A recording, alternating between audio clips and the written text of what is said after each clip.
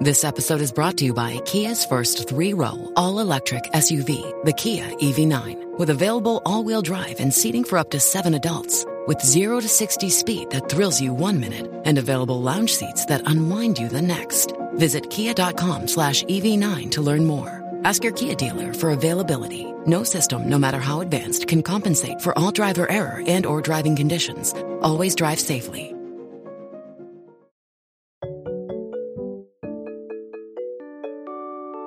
At Popular Science, we report and write dozens of science and tech stories every week.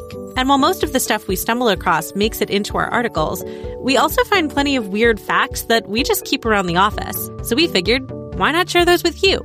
Welcome to The Weirdest Thing I Learned This Week from the editors of Popular Science. I'm Rachel Feltman.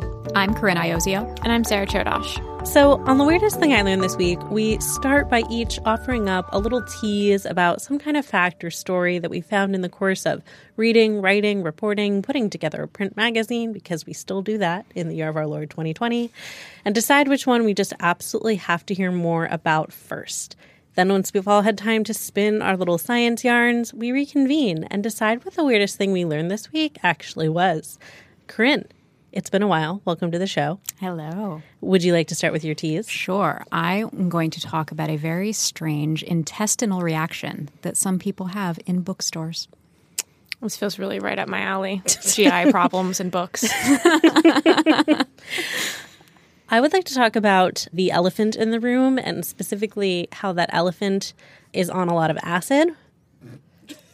Okay. Yeah. Alrighty. Okay. All right. Sarah, your tease, please. My fact is about what William Howard Taft, President, Supreme Court Chief Justice, and man famous for getting stuck in a bathtub, has to do with After my own heart.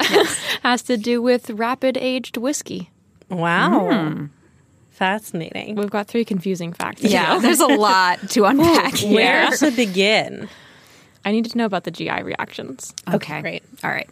So the first thing I want to do is give credit to my friend Gabe, who several months ago brought this fact to my attention. Gabe is a book editor. He has his own imprint. And as such, he spends a lot of time browsing bookstores. And we're just hanging out one day, having a couple beers, and he casually mentions to me that his brother flat out refuses to go into bookstores with him. Because every time he goes in, very quickly upon entry, he is overcome by the urge to poop.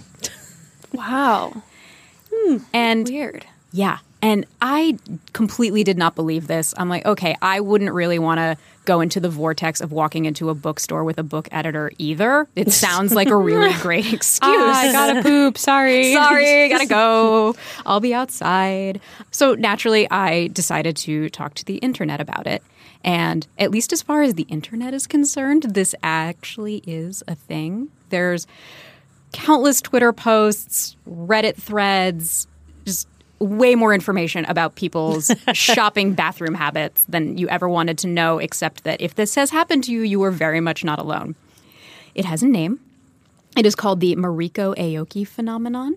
It is so named after the first person that we know of to document it, the Japanese woman who wrote a letter to a magazine in 1985. She wrote, "I'm not sure why, but about 2 or 3 years ago, whenever I go into a bookstore, I get struck by an urge to move my bowels." And this was just a letter to the editor. They probably published it because they thought it was, weird and quirky and entertaining. And then they got so much mail. I thought I was the only one. All the bookstore poopers Yes. come out of the woodwork. No, letters to the editor are the Reddit of 1985. Yeah. Very true. And so they commissioned for their next issue a 14-page investigation to try to understand what in the actual hell was going on. I wish we got these kinds Good of letters for to the them, editor. Right? It's amazing. Inconclusive.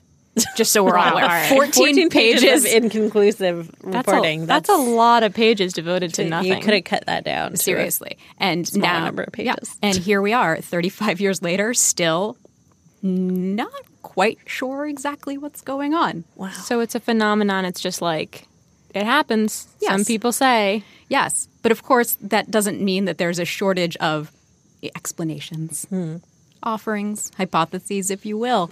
Naturally, some people say it's an urban myth. It's like a group think thing where it's just sort of people talking themselves into stuff. But there's also a whole bunch of physiological and psychological hypotheses about what's actually going on. So before we dive into all of the things we don't know, we're just going to take a quick second to talk about what we actually do.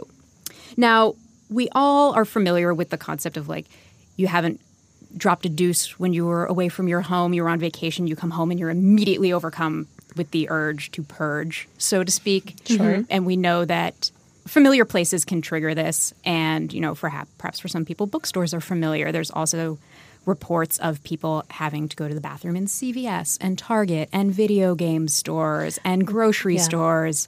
Well, a lot of those places will not have a bathroom for you. I was just going to say, I've never been to a CVS where you could go to the bathroom. Yeah. Yeah. So I have a story about this. oh boy. Wow. One time Talk to us. I was on a road trip and I really had to use the restroom. And so I walked into a Walgreens and I was like, please, can I use your restroom? And they were like, yeah, I guess so. And so this woman she was like, go to the back of the store. And then she got on the radio and she said, code B.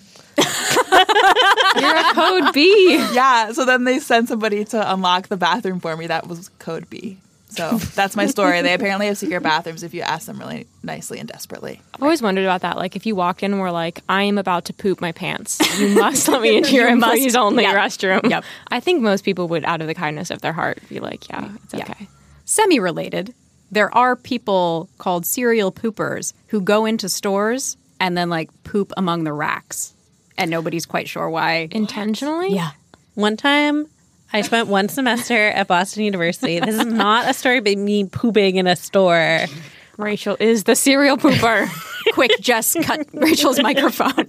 Yeah, I was at Boston University for one semester before I transferred back to Simon's Rock, go Llamas. And right after I had decided that I wanted to go back to Simon's Rock, I walked into the group bathroom, standard dorm building stuff, and I opened the bathroom stall, and there was just a poop in the middle of it. Somebody Like on had the taken floor? a in the shower. Just giant. Wow. It was very deliberate. God. And you know what? It made me feel really good about my decision to leave. So That's just so mean. Because, like, think of the person who has to clean up your poop later. I know. well, it wasn't me. I can tell you that. Rachel I backed away. Anyway, serial pooping aside, let's talk about us feeling the need to poop when we return to familiar places. Now, in 2017, The Atlantic dug into what they call, and this is their term, and I quite love it, returner's release. And specifically into what's basically like the call and response that your body has with familiar environments. There's all kinds of notions that, you know, our microbiomes and our home's microbiomes talk to each other. There's relationships between your blood glucose and things like that and you being home. So like naturally, okay, cool. It makes perfect sense that, you know, you're in your safe place now. It's time. You may release your bowels. Yes. It's such a calming voice. Yeah. I wish I heard that. I wish I heard that in my head every time I needed to poop. Yeah, Wow. every time you just were having like a little bit of anxiety. You sound exactly like the guy from Headspace. I love Headspace. Oh my God, I had no idea I had this talent. But that doesn't necessarily apply to all of the people who are experiencing the Mariko Aoki phenomenon, right? Because like a bookstore isn't necessarily a super familiar place for everyone. But it does affect a lot of people. An extremely scientific BuzzFeed poll says that 61% of respondents have had this moment in a bookstore specifically. Okay. That's 100% a bias of ascertainment, yes. though. I 60% know. of humans don't have to poop when they go to a bookstore, right?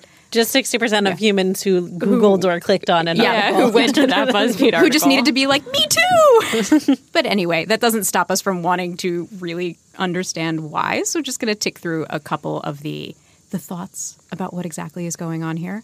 One of the most widely reported is that it has something to do with the chemical smells of the inks and the glues and the paper. That would make sense. You know, there's precedent for different smells and tastes triggering extreme sudden digestive response. Is it because people read on the toilet and then the smell of a Ooh, book? that's interesting. See, Is Rachel's poopy. Rachel's as smart as these scientists because they've also tried to figure that out. But on the smell thing, one Japanese researcher got a bunch of old books and newspapers and buried his face in them for 10 minutes. The poop status on that was negative. So yes, there's another notion of like we associate reading with toilets.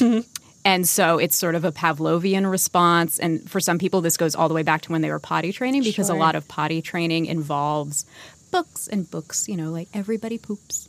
Yeah. So there's potentially a really strong association there. Again, nobody's done any study to really prove it. So, we're there. We're relaxed. Some people find reading soothing. Reading soothes people to sleep. Why wouldn't it possibly soothe them to poop? I wonder, is there has anyone investigated whether there's a correlation between people who enjoy reading or people who read on the pooper and pooping when in bookstores? So shockingly, I found no studies or data even trying to find study to do. Yep. But then relaxation, right? Some other people think that the opposite is true. That people have stressful associations with books. They're overwhelmed by all of this information. And oh my God, I have to make a decision. I have to pick a book out of all of these books. My tiny lady brain is overcome and I just must poop. Oh, woe is me. So many words, so much knowledge I will never possess. Or that it's triggering stressful memories from when we were in college. Cramming at a library. Yeah, this is what I thought it was going to be, that people are stressed out by bookstores and it's like a fight or flight and your body's like, get rid of the poop. No.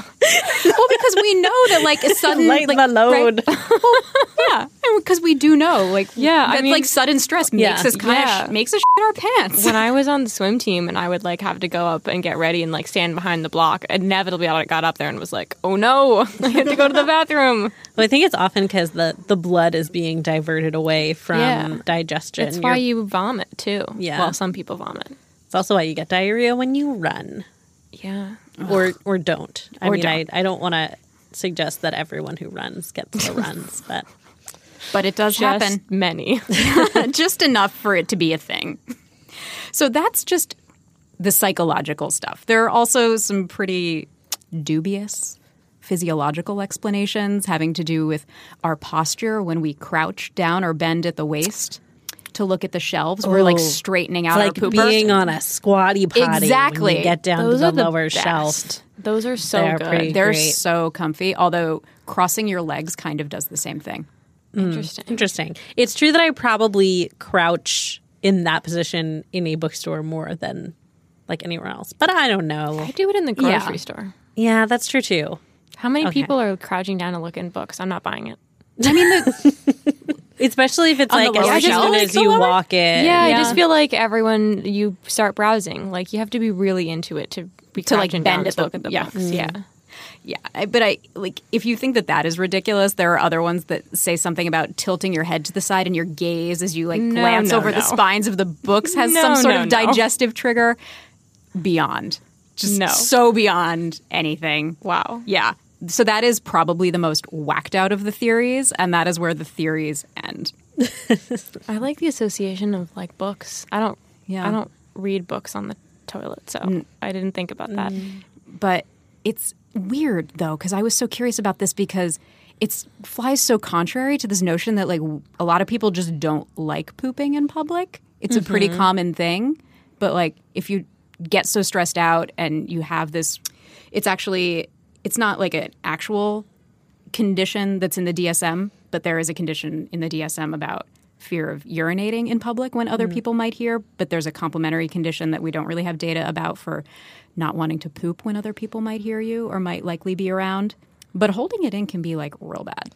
Yeah. Yeah. It's not good. You get constipated. Well, yeah. And then in the long run, if you put enough stress and strain on those muscles and nerves, opposite problem. Yeah. Oh, I thought you were going to say hemorrhoids. No. You'll make yourself sustained, repeated constipation can actually then make you not constipated. That's unfortunate. Yeah. So, I don't know. I guess the upshot here is nobody seems to really know why this happens to people in bookstores. But if you got to poop, you should, find a bathroom. Please don't be a serial pooper. Don't be a serial pooper, but just do it and read the books. We like books. Yeah. Though probably not in the bookstore. No. Don't bring those into the toilet with you. Did anybody else see that episode of Seinfeld? George took a book into the bathroom with him, at, whatever their equivalent in Barnes & Noble was, and then they forced him to buy it because it had been flagged. And then he tried to return it at other bookstores, and they looked at it and they spy some unknown mark, and he was like, "I'm sorry, sir, this book has been flagged." Flagged by poop. Yep. Okay, we're going to take a quick break, and then we'll be back with more facts.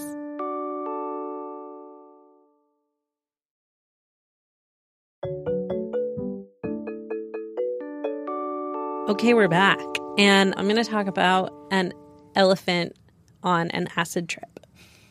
It's a sad trip. Oh no! And a bad trip. A bad trip, Dumbo? a sad trip.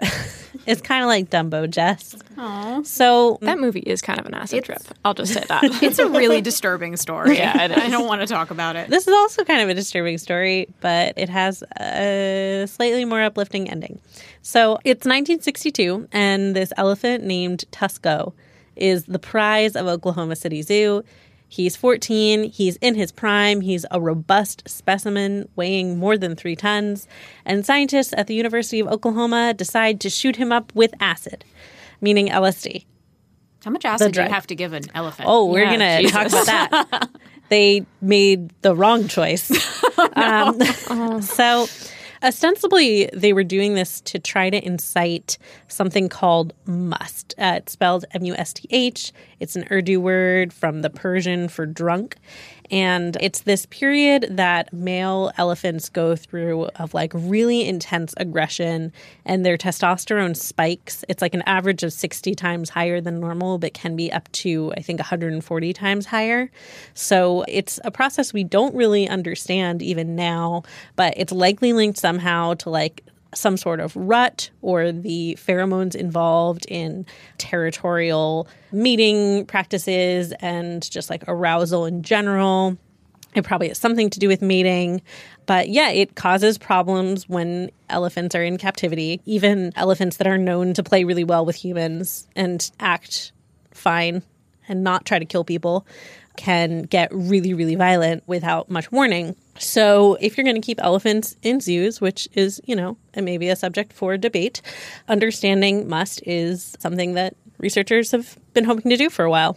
And the thing is, it's hard to study something that we don't really understand when it's a random biological process that you don't know how to trigger or control. So they were trying to come up with an analogy for it, some kind of controllable experimental protocol they could put in place that's we do this and it triggers this behavior that is almost identical to must. And so we can study that and study how to stop that. And for some reason, they decided that LSD could be a way to do this. It is unclear why, and frankly suspicious that they chose LSD, which we'll get into more in a minute. But instead of inducing rage or violence, the drugs led Tusco to collapse and start seizing. Oh my God. Oh, no. Yeah, after just 5 minutes. And then about 20 minutes later, they gave him a really potent antipsychotic, which did nothing to help. And then they ended up tranquilizing him because he was seizing and clearly in a lot of distress. And he died shortly thereafter. Oh, Jesus. But it doesn't take too much scrutiny to see a ton of flaws in the experiment, even ignoring the whole issue of them not having any indication that LSD would induce the behavioral situation they were trying to study. The researchers involved didn't really note their reasoning or dosing on the drugs they were using to intervene. So now researchers say it's impossible to actually tell what killed Tusco.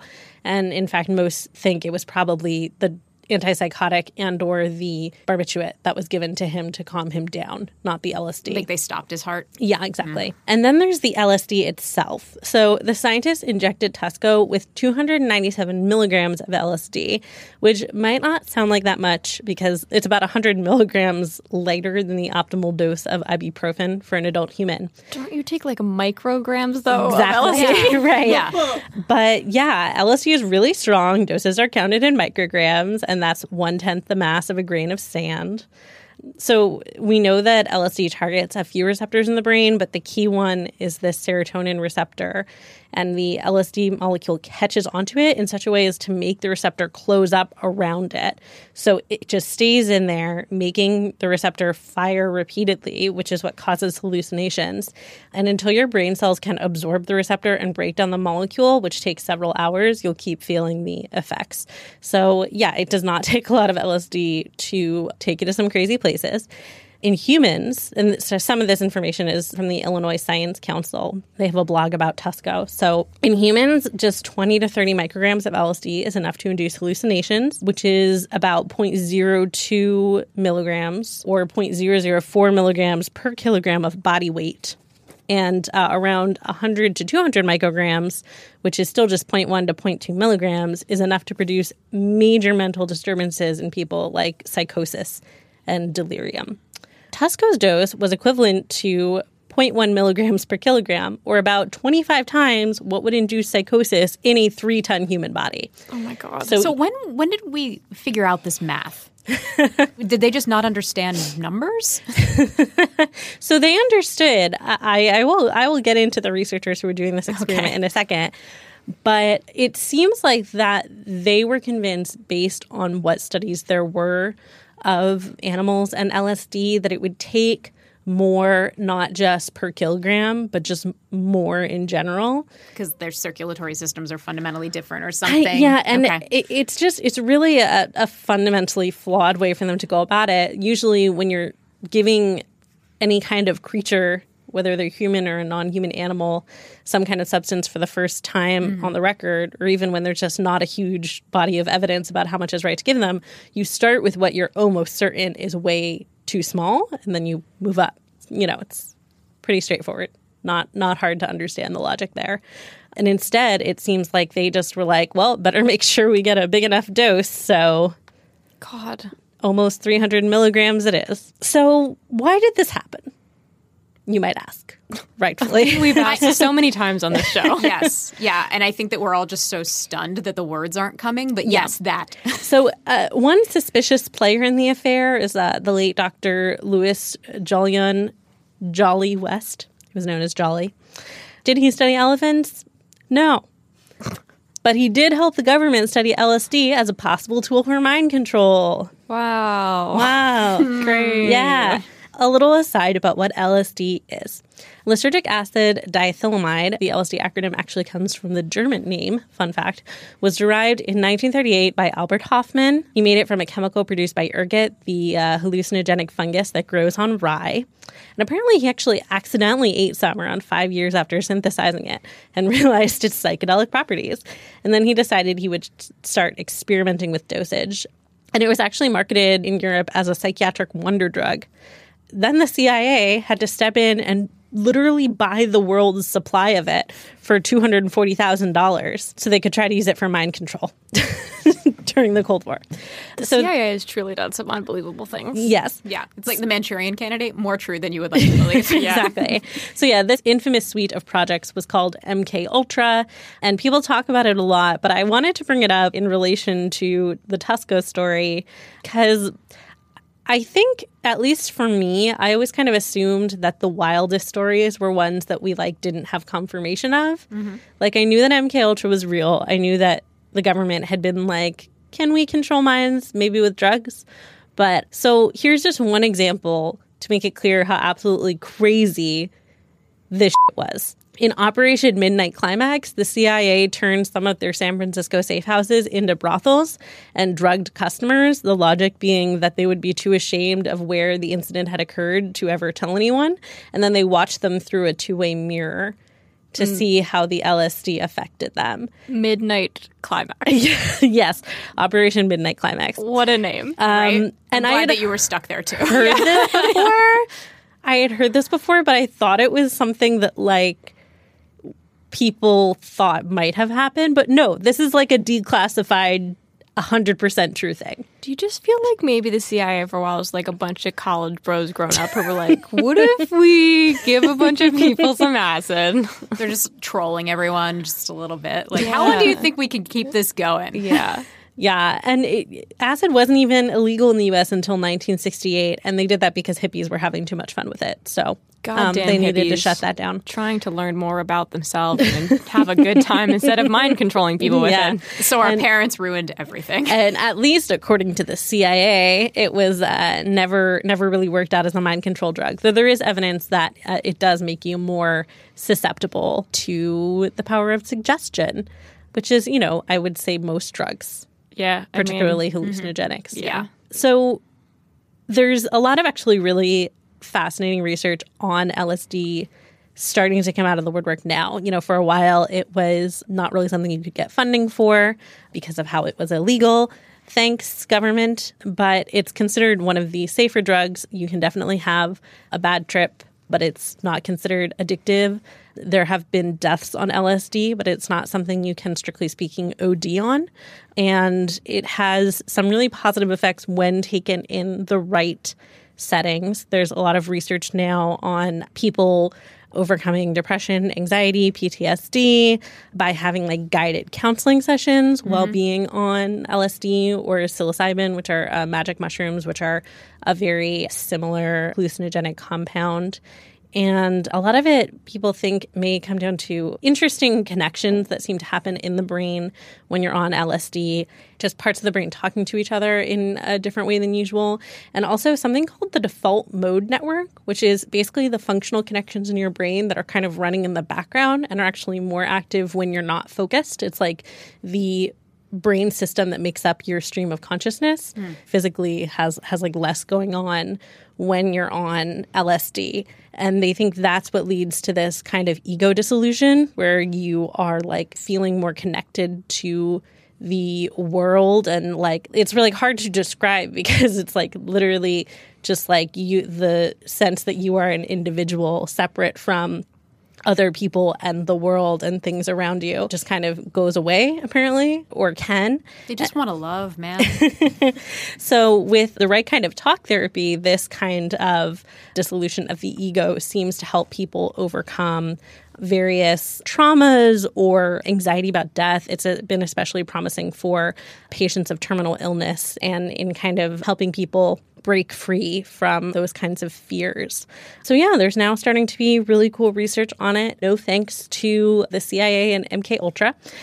And to briefly bring it back to poor Tusco, in 1984, a scientist named Ronald Siegel, who is best known for his argument that humans and other animals are hardwired to seek out mind-altering experiences in the form of alcohol, stimulants, and psychoactive compounds. He thought we were just inherently driven to try to get turned. That's in scientific parlance. Yeah. I just wish that everybody could see the hand gesture Rachel just made. And so he decided to repeat the Tusco experiment with much more rigor, which is to say any rigor at all. So he used 2 elephants, and he gradually figured out the dose by starting small and working up. And his team wound up with 0.003 milligrams per kilogram low-end dose and a 0.1 milligram per kilogram dose for the high-end, which is the same that Tusco received. But instead of injecting it into their muscles, they administered it in water the same way humans take LSD. Generally it would be dissolved into your mouth. And so they just didn't give the elephants water for a few hours and gave them a bucket full of their dose of LSD and they drank it up. What a confusing world for those elephants. Yeah. And they did act strangely, more so on the higher dose. And they showed some minimal brief signs of aggression, probably just because they were what is happening? But it wasn't a sustained, super violent outburst the way must is. So he concluded that LSD did not incite a must-like state in elephants and therefore was not a useful research tool in this regard. But they also they just didn't act very aggressive. They acted the way you would kind of assume elephants on acid would. They freaked out briefly and then just kind of rocked around and walked funny. And one of them laid down for long enough that they were worried, but then they went over and nudged the elephant and it got back up. It was fine. I'm fine. The ground just felt so good. Yeah. And then they didn't have any long-term ill effects. So, kind of like humans. As is true for all potential acid users, what matters is being careful about your dosage, and having a good buddy to watch you on your trip, which these later scientists proved to be. So that's it. That's my story. Be a buddy for your high elephant friend. Don't give elephants acid. It's probably just a bad idea in general. Babar feels so different right now. Okay, we'll take a quick break, and then we'll be back with one more fact.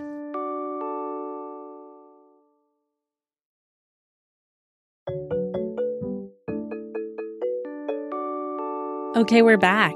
And Sarah, why don't you tell us about our most stuck in a bathtub president? Yeah, who I learned in the course of researching this never got stuck in a bathtub. Oh, Yeah, he's the only president who was also the Chief Justice of the Supreme who Court. was never stuck in a bathtub. He was famous for loving bathtubs, and Okay. when he traveled down on a ship to go see the Panama Canal, he requested a giant bathtub. That there's this famous photo of 4 full-grown men sitting in a bathtub for him. So he was a large man. he was an extremely big human. Yeah, but extremely accomplished human and president, and all we know about him is that he got stuck in a bathtub. And he's the last president to have facial hair. So, Whoa. William Howard Taft. Before we get into him, we're going to have a brief primer on how you make whiskey, which is that you start with some grain, mostly barley, and then you convert the starch into sugars, which we call malting, and then you turn the sugar into alcohol, which is fermenting, and then you distill it. So you boil off the alcohol, and then some of the flavor compounds come over, and at that stage, it tastes pretty bad. So you stick it in a barrel, usually an oak barrel, and then you just let it sit there. And over time, in a magical chemical reaction, the things that tasted bad turn into things that taste good. And then at least 3 years later, generally, you have whiskey. Wow. It's incredible. It's amazing. why didn't you bring some for us to sample? I should have. I should have brought the Maker's Mark, but alas. But starting in the late 1800s, there was another option because we had invented artificial flavorings. And so some clever people realized that what you could do was take a little bit of real whiskey, mix it with basically vodka, some kind of neutral spirit, and then add some caramel color and some flavoring, and it tastes like fancier whiskey, and you can sell it for a much higher profit margin because it's really cheap for you to make it. And they called this rectified whiskey, I guess because they were fixing it.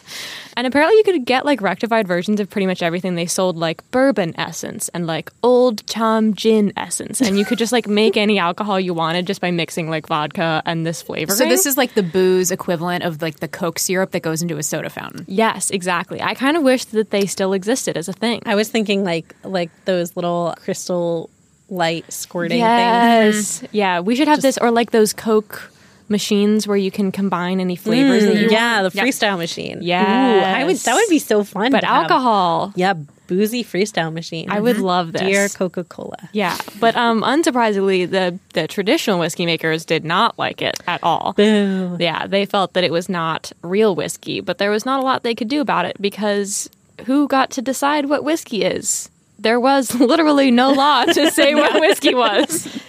It seemed briefly like maybe something would happen for them when Congress decided to start investigating the Distilling and Cattle Feeding Company, which was better known as the Whiskey Trust, because they sold 90% of all the alcohol that was purchased in the United States. I was going to say, there was just one whiskey company? Just one, the Whiskey Trust. They were one of the original great idea. stocks on the Dow. They were so big.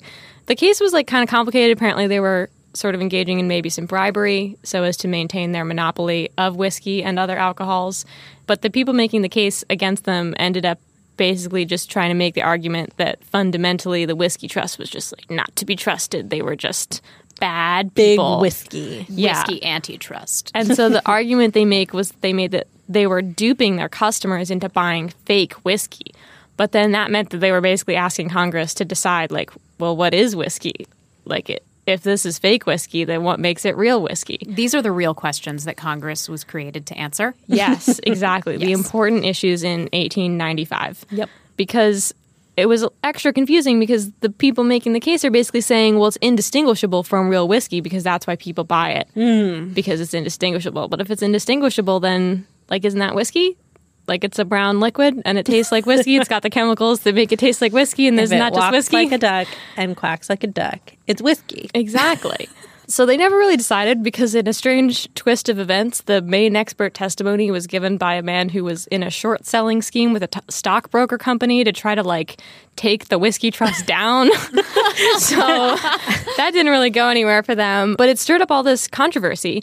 And then later, Congress passed the Pure Food and Drug Act of 1906, which was the major piece of legislation that got enacted after Upton Sinclair published The Jungle, which, of course, was about all of the incredibly shady and, frankly, revolting practices in the meatpacking industry. And it's basically just like a truth in labeling law that says, you have to disclose certain things about your food products, like what is in them. Like, for instance, is there cocaine in your Coca-Cola? Is there formaldehyde in your milk, which was another thing that was happening. Yeah. So this was a huge piece of legislation. And in it, they had to decide what is whiskey. And it was decided that whiskey was only traditional whiskey. You had to ferment it, and you had to mash it, and you had to age it in barrels, and that was the only thing that whiskey could be. If you added anything except water, like if you added a neutral spirit or flavorings or anything like that, that is not whiskey. That is an imitation or a compound, which, unsurprisingly, people did not want to buy something to drink that was called a compound. So the rectifiers weren't happy about this. They didn't want to call their whiskey a compound. That wasn't appealing. So Teddy Roosevelt was president at the time, and they basically just lobbied hard enough and were angry enough that they got the attorney general to consider their case and revise the law, but they got shut down. And they kept trying and they kept trying until our good man, President Taft, came into office. And with a bathtub full of whiskey. Precisely. He was a large man. His Solicitor General took it on at first, and then whatever decision the Solicitor General came to was so terrible that both sides were absolutely not. And they asked the president himself to decide about it because he was a lawyer, and I guess he liked whiskey.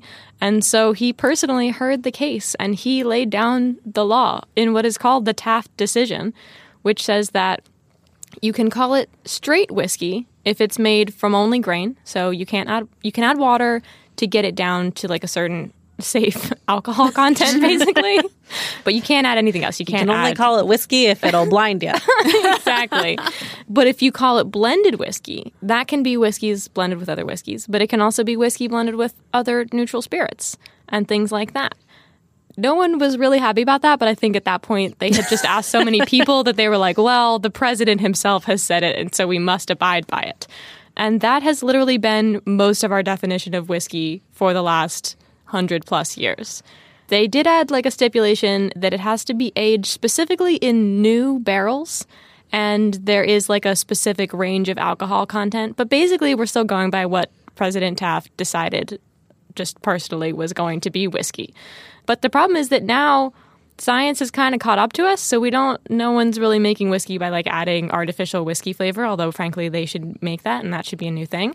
But they are making whiskey in many, many fewer months than the 3 years that is standard.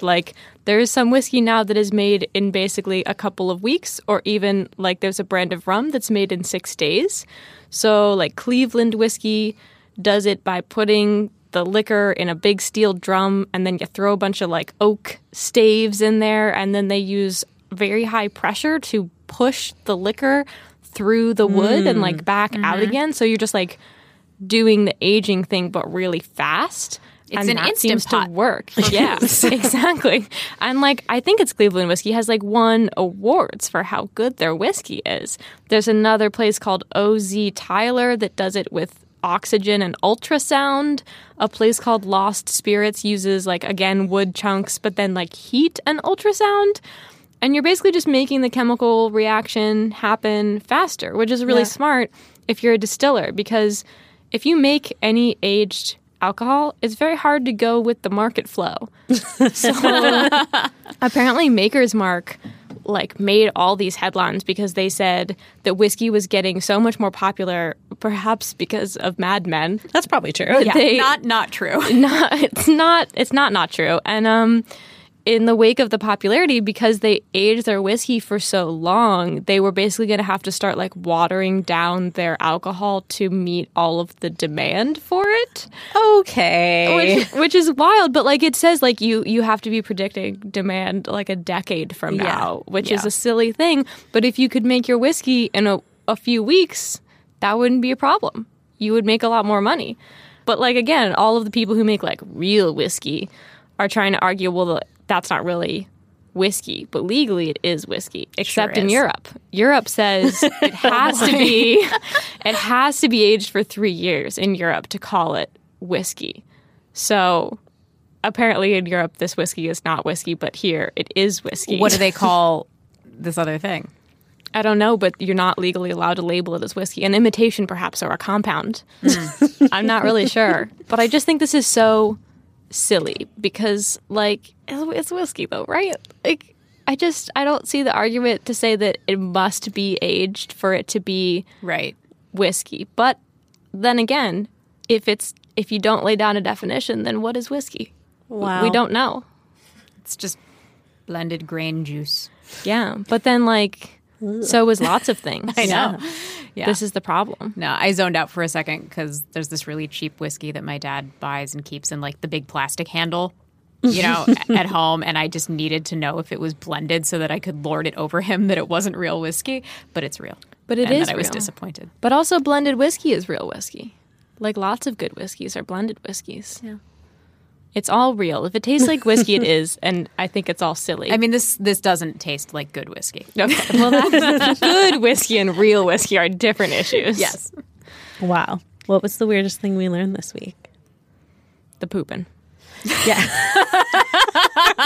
That was fast. It's always the pooping. Yeah, that was really fascinating. I wish there was a more definitive answer, but I love that for the people who are doing the pooping, it's very real. Very real. The Weirdest Thing I Learned This Week is a popular science podcast. We're available on all major podcast platforms, so subscribe wherever you're listening now. And if you like what you hear, please rate and review us on iTunes. It helps other weirdos find the show. You can buy our merch, including Weirdest Thing t-shirts, tote bags, and mugs at popsci.threadless.com. Our show is produced by all of our hosts, including me, Rachel Feltman, and our editors, Jess Bodie and Jason Letterman. Our theme music is by Billy Cadden. If you have questions, suggestions, or weird stories to share, tweet us at weirdest_thing. Thanks for listening, weirdos.